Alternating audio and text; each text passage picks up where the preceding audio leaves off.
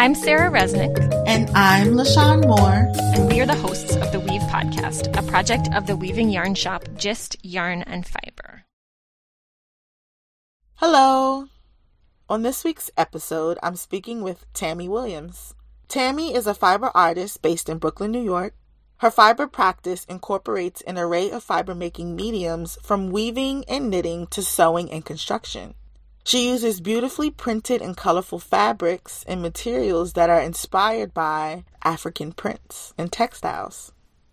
Tammy recently embarked on a new business venture, Yarn and Whiskey, and I'm excited to talk with her about how she got started and also what led her to making masks in response to the recent COVID-19 pandemic.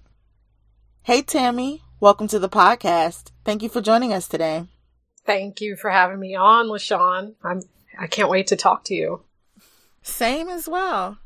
Can you start out by introducing yourself and telling us how you found yourself in the world of weaving and textiles? Sure. My name is Tammy Williams. I live in Brooklyn, New York, but I grew up in Queens. And I guess I started out making clothes for my dolls, like when I was a kid, out of old clothes. I wanted to be I guess when I was little, I wanted to be a fashion designer, but my family talked me into doing something more practical. We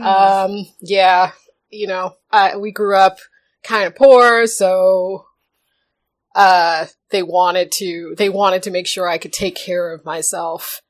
So I chose to be in information technology, and I work in IT now.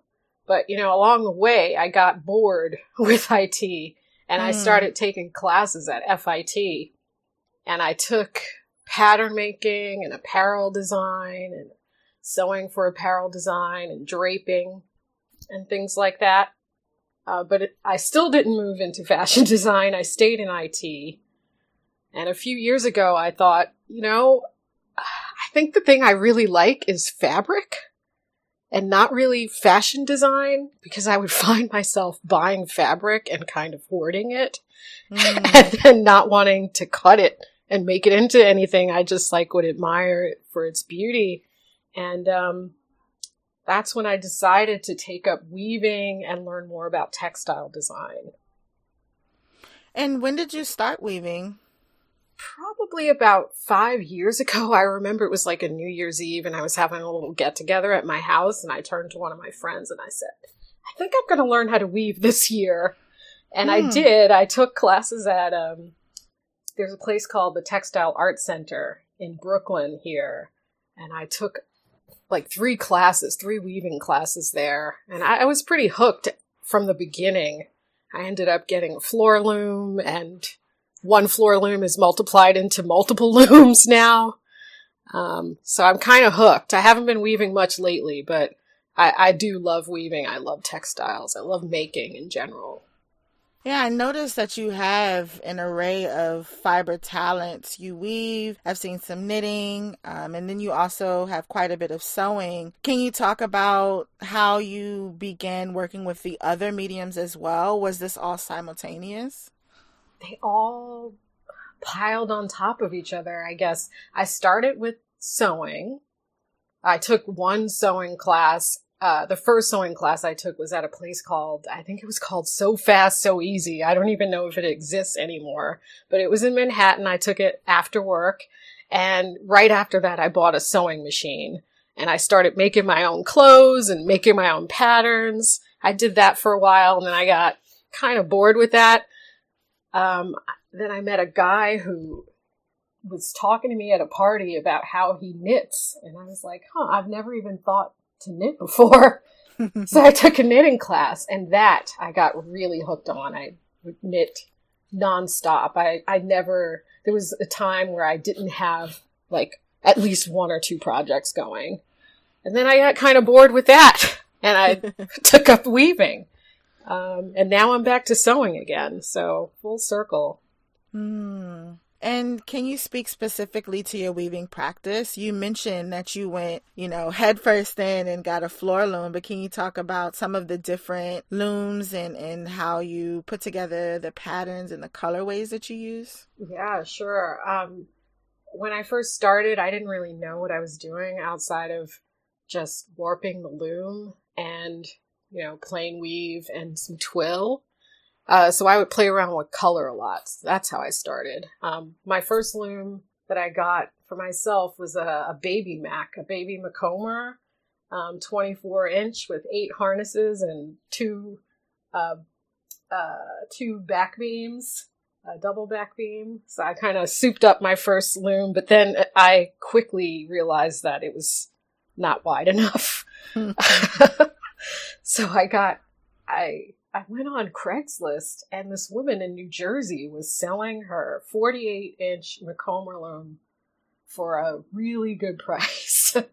So I got a friend of mine to drive me to New Jersey and pick up this loom, and her car wasn't big enough. And the woman was so nice. She brought the loom. She and her husband drove to my house the next day to bring the rest of the loom pieces. Oh, wow. Yeah, she was really nice. Her name was Joanne. She also gifted me like a library of books that I've really found valuable. So really grateful for that. But after I got the looms, then I took classes at FIT. I took one class at FIT for weaving, and learned more about weave structures. I taught myself how to do overshot on my own looms by using, the Hand Weaver's pattern book that everybody has, the green book. So yeah, I taught myself some. I took a few classes. I never stopped practicing, never stopped drafting. Just taking my graph paper and seeing what I can come up with, what kind of designs I can come up with. Mm.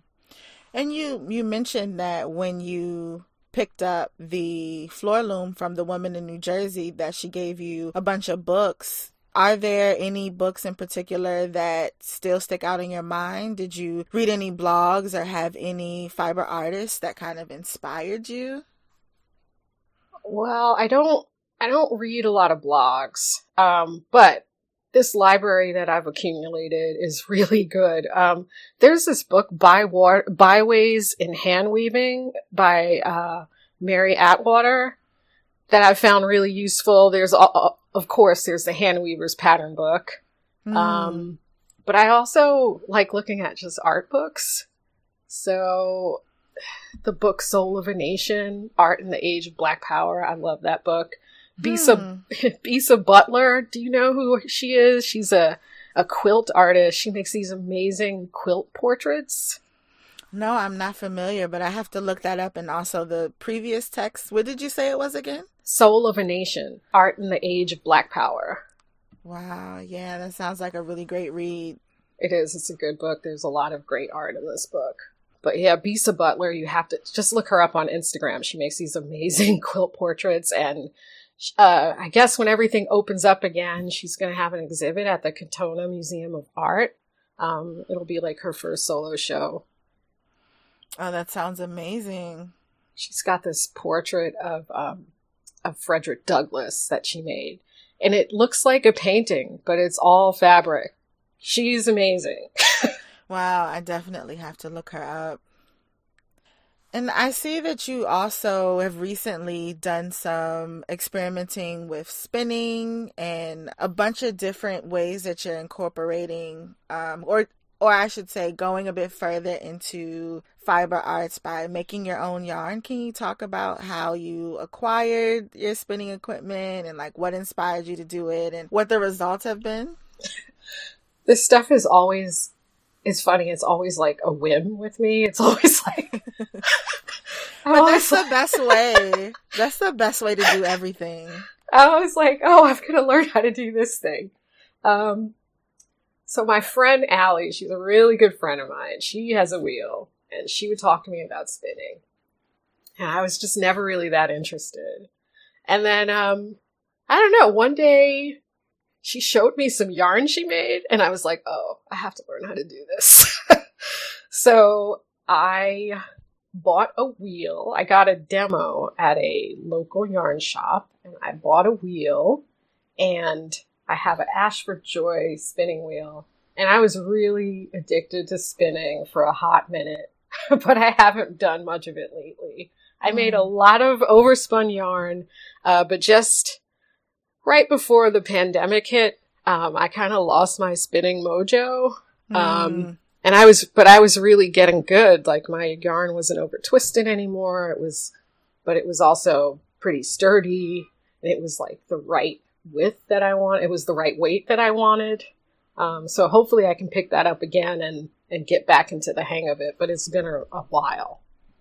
Yeah, and I also noticed that in response to the COVID-19 pandemic, you are creating masks using your sewing skills. Can you talk about what inspired you to start working in that way? And also maybe some of the ways in which COVID-19 has affected your practice? Well, yeah. I don't know, when everything first shut down and I was listening to the news about how many people were dying and reading reports about how it might be airborne, and looking on social media, I follow a few knitters, and a few of them happen to also be nurses. And one morning I got up and I opened my Instagram, and I saw this woman who I didn't know her at all. I just knew her from knitting and Instagram. Never had a conversation with her. She posted a picture of herself, and the caption said it was her last N95 mask. And I saw that, and it actually kept me up at night, worried about healthcare workers getting this. I was like, if they can't get sick, and then hearing how there were no masks available, I really was spinning. It was really upsetting. So I started to make masks, and I haven't really stopped since the pandemic hit. It was my way to cope. I made masks, and I gave a bunch away, and I sent one to that woman, actually, the woman on Instagram. Oh, wow. Yeah, and random people, if I saw on Instagram and they were healthcare workers, I would ask them if they need a mask, and I would send it to them. A friend of mine, my friend Allie, again, she works for a hospital. She works in IT at a hospital. I sent her masks. I just felt like I needed to do it. And it helped me cope with all the horrible things that were happening. Yeah. And it's been a really trying time, and it's affected so many people in so many different ways. And I read that, and I'm not sure if I have this accurate, so correct me if I'm wrong, but I read that you started your new business venture, Yarn and Whiskey, in February. I did. I started it. Well, LaShawn, I have impeccable timing because I had quit my job in December. I work in a school, and, you have to give them notice if you're leaving. You have to give them a lot of notice. So I gave them notice that I was leaving, and I was going to go to grad school. I had gotten accepted to Jefferson University's master's program in textile design, and I was set to go. I had been accepted the year before, but I deferred because we were getting a new head of school, and our new head of school, for the first time, I work in a private school, and for the first time, we were getting a Black woman head of school. And as a Black woman, I wanted to work with this woman. So I deferred, and I stayed. And I was set to go in September, and I thought, okay, as a way to make some money, I'll put my sewing skills to use, and I'll make knitting project bags, because every time, I have a lot of knitting project bags, but I always wanted ones that had African prints or Ankara prints, and I never could find one that I liked, in prints that I like. So I decided I'm just going to make them and sell them. If I like them, maybe somebody else does. So that was in February. I did 2 marketplaces. I did 2 Black History Month marketplaces, and the bags didn't really sell that well. But I kept making them because I liked it and I enjoyed it. And then the pandemic hit and I couldn't bring myself to make a bag. I couldn't bring myself to make anything that I felt was frivolous. And I felt like knitting project bags right now are frivolous. So yeah, Yarn and Whiskey now. Yes, I still make bags and I still love the bags that I make, but it's also morphed into now masks for people, so we can leave the medical grade masks to medical workers. And at first I didn't want to sell the masks at first. I felt kind of guilty, and I think, I don't know, I think there's maybe a shame that comes from, I don't know. Like maybe selling something that you know is a necessity. Exactly. And making money off that, and this is an emergency. But I gave away 400 and something masks. Wow. And some people sent me money. People online wanted to send me money for materials and things like that. There was one day, like, I was feeling so down about everything. And at my job, we have a group text. And a bunch of people on the group text. I just texted everybody and I said, who wants a mask? And a bunch of them did. And I got on my scooter and I rode to everybody's house and dropped off a mask for them and their family. It felt good to do that. But yeah, I felt like I didn't want to sell them. But now I do. A lot of people are selling them. Especially when I saw big companies doing it, I was like, all right, I can do this too. Why should I deprive myself of a livelihood to, you know what I mean? Who does that help? People need masks. Right. So. And you know, it's interesting because I was also having a conversation with someone else in regards to the COVID pandemic as well as the current protests happening around the country, and how there's this overwhelming support of, common people, everyday people who are supporting with their dollars and making and supplying masks. But we've really yet to see a really big company, these large corporations, billion-dollar corporations, give out free masks. That's true. You're right. And so it's like, hearing you say that you gave 400, I mean, even if you gave 50, to me, that's amazing. Wow. And being that you are a new business and all of these things, 400 masks, I mean, that's a lot of time. And so thank you for that contribution. It's amazing. And your masks are beautiful. And thank you.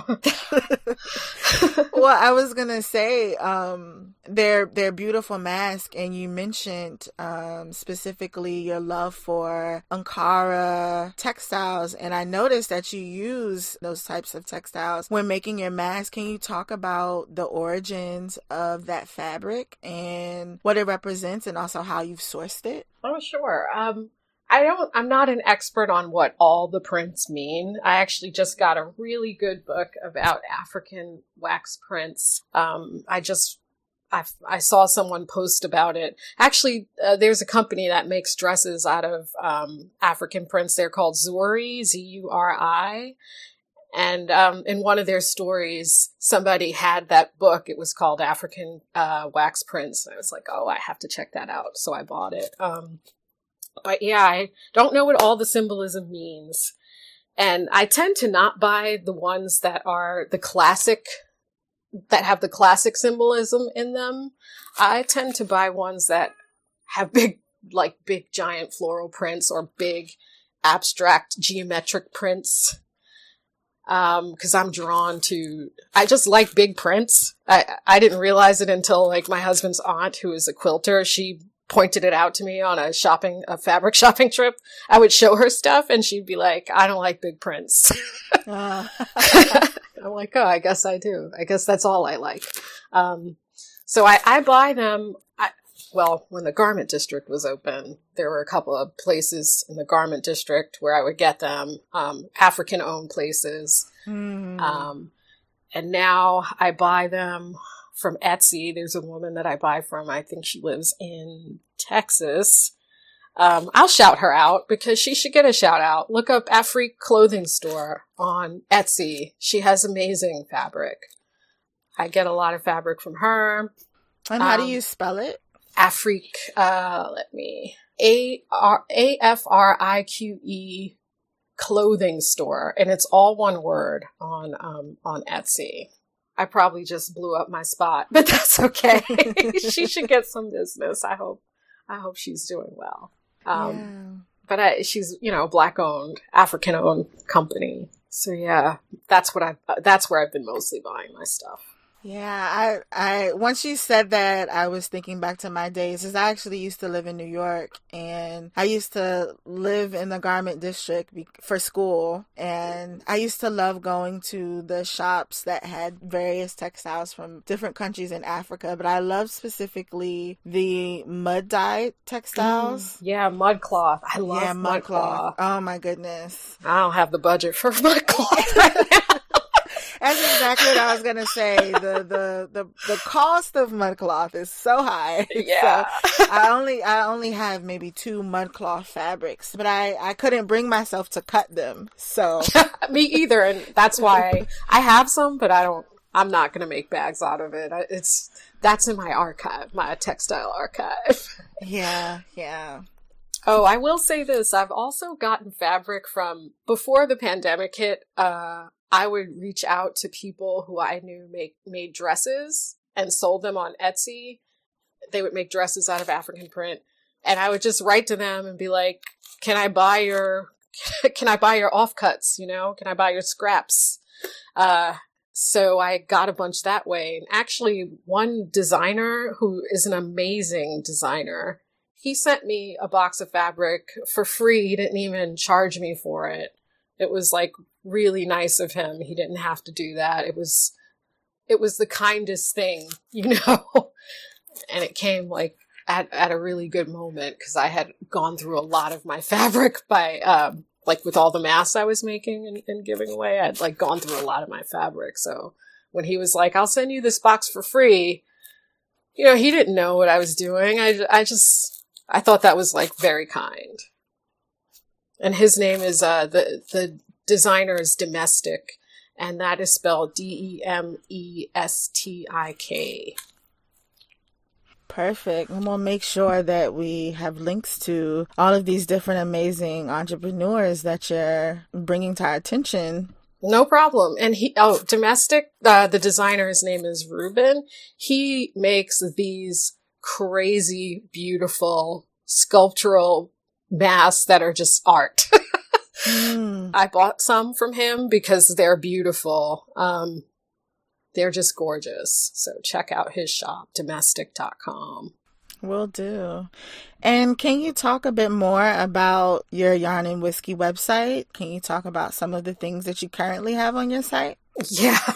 Well, I got kind of bought out of everything last week. Really? You know what happened?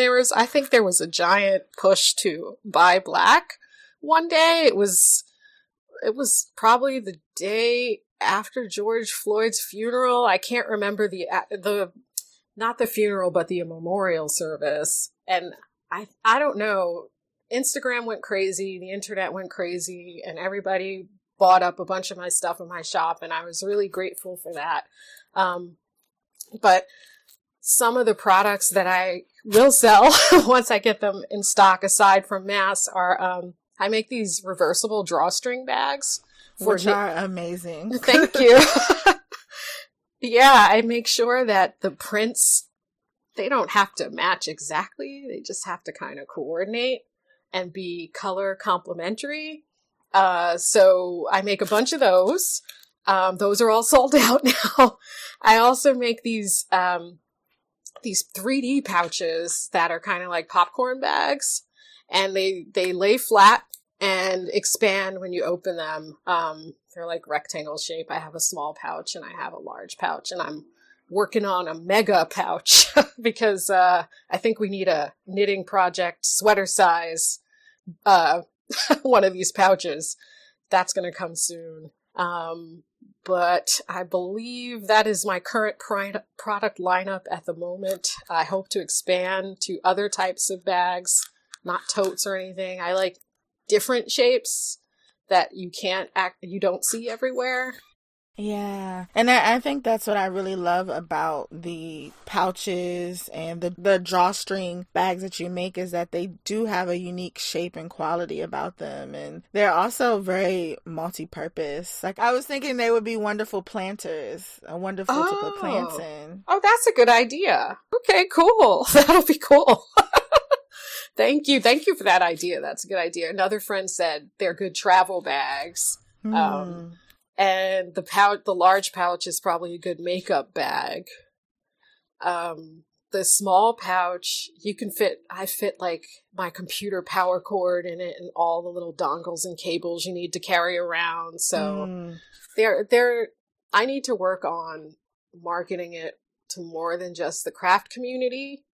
But right now I am caught up in like this cycle of just trying to keep up with orders.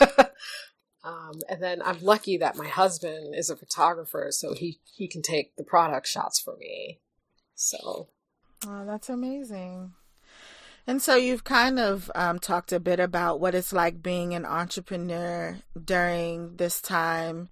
I'm really interested in your perspective of things going on because you live in Brooklyn. I know COVID-19 hit New York City really hard and in really high numbers. And then also over the past couple weeks, there have been protests. And New York City has always been a city that has been a center for a lot of protests and people showing resistance to discrimination throughout the country. And so I'm just wondering if you can speak to your surroundings and also if you have anything that you'd like to add to the conversation about the cultural conversation we're having right now in America and really throughout the world.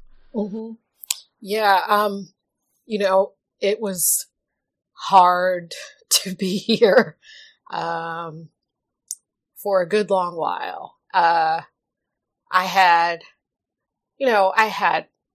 relatives who had died. I had like relatives who had gotten sick. I had friends who were sick. I had people that I found out who had been sick and almost died. It was just a lot. And then, on top of that, we still got institutional racism and white supremacy, and everyone's putting their health at risk to go out in the streets and stand up against it, despite like the fact that doing that could end, have you end up in a hospital, or dead. And thinking about, disparities in healthcare on top of that, one of my uncles passed away from the virus and he died at home. He was never admitted to a hospital. They sent him home. I'm like convinced it was because of disparities in healthcare. He wasn't treated. They didn't take care of him. And that hurts. It really hurts. And I'm actually afraid of that happening to my husband or to me. So anyway, there are a lot of problems in this country to fix, and I'm going to need people to do more than just post their like latest Black History fact that's new to them. Especially when I know for a fact that you're my friend or you consider yourself my friend, but I also know that you weren't about Black Lives Matter before. And when we would have conversations about race and it would get a little heated and I would offer books that you might want to read, you told me you didn't, no thank you, and now all of a sudden you're standing for Black Lives Matter. Come on. I'm going to side eye you and it makes me mad and that hurts too. My hope is that this is a moment where things can change, but I've also lived a long time. I'm in my 40s. I've lived a long time. I've seen these things happen before. actually, when I was 16, a young man who lived in my neighborhood, I grew up in Queensbridge houses, a young man who lived in my neighborhood, he died in police custody. You know, they said he banged his own head on the ground. That's not believable. You know, we marched to the police station. Al Sharpton came, you know, Yeah. It's like, I've seen this movie before. Mm-hmm. Can we have it end differently now? I really hope so. Yeah, it's honestly, it's so taxing and it's so exhausting how much work is to be done, especially when you look at how much work has been done. It's like, how much more can we actually do? You know, like what is it that continues this? You know, sometimes it feels like a hamster wheel, or it just feels kind of like the same entity is just recreating itself. It's like, you know, That's really good. Yep. It's like the devil in a new dress, you know, like it's just like recreating itself. And, yeah, you know, I completely identify with everything that you're saying, especially in the world of textiles. While we are having this conversation, as you mentioned before, where you see a lot of people on Instagram who are having conversations about Black fiber artists and person of color fiber artists, and people are understanding the importance of buying Black, and that there is this part of it that does feel disingenuine, because this has always been the case and we've always been here, so why now? Right. And will we keep this up? Right. Will you be around? Like, okay, my shop sold out. I'm grateful, but I wonder if there will be repeat customers, you know? Like, are people going to share my work with their network? Are they going to give me feedback, like honest feedback about the quality of my work? You know, are they going to keep coming back? Are they invested in me and my company? Or did you just do it to make yourself feel a little better that day? It sucks that I have to like wonder, you know, like, and I think a lot of Black makers are feeling that route now, especially ones who have been around. Like I just started like in February, but people who are real artists who have been around, who've been trying to get in the door, like, I wonder how they're feeling, you know? They must be having the same thoughts, but, you know, on a higher level. Yeah, I mean, it's definitely a conversation to be had. I definitely feel that way sometimes, where I'm like, what part of the work are you interested in? You know, like what part of it is speaking to you that's making you interested in supporting? I guess I haven't come to a space where I fully understand it or have a way of dealing with or coping with it. But I guess for me, to anyone listening to this who is identifying with the conversation, keep pushing, keep going, keep making, especially if you are a Black maker, Black textile artist. It's so important that we make and create and put ourselves out there and not allow things like, you know, what we were just talking about, or just in general, the history to stop us from exploring and creating in a way that we always have been. You know, like, fibers and textiles are really our roots. It's what we come from. You know, slavery created the stigmas that we're still coping with and dealing with and trying to understand. But before slavery existed, you know, as Africans, textiles are really important to our culture. So, right, there's like a deep textile tradition in many parts of Africa, you know, like from indigo dyeing to weaving, like, yep, printmaking, even, like, it's all there. It's been there. Yep, absolutely. And do you have any new projects or future prospects that you'd like to share with our listeners? Right now, my focus is on, hopefully, I keep hoping that I won't have to make masks anymore. And honestly, I don't have to make them. I just see that there is a need for them.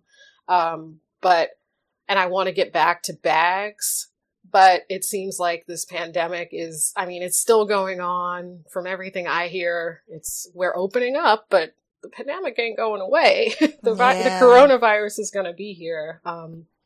So I guess what I want to do is focus on juggling the two, like experimenting and research and development, and while continuing to produce what I'm producing.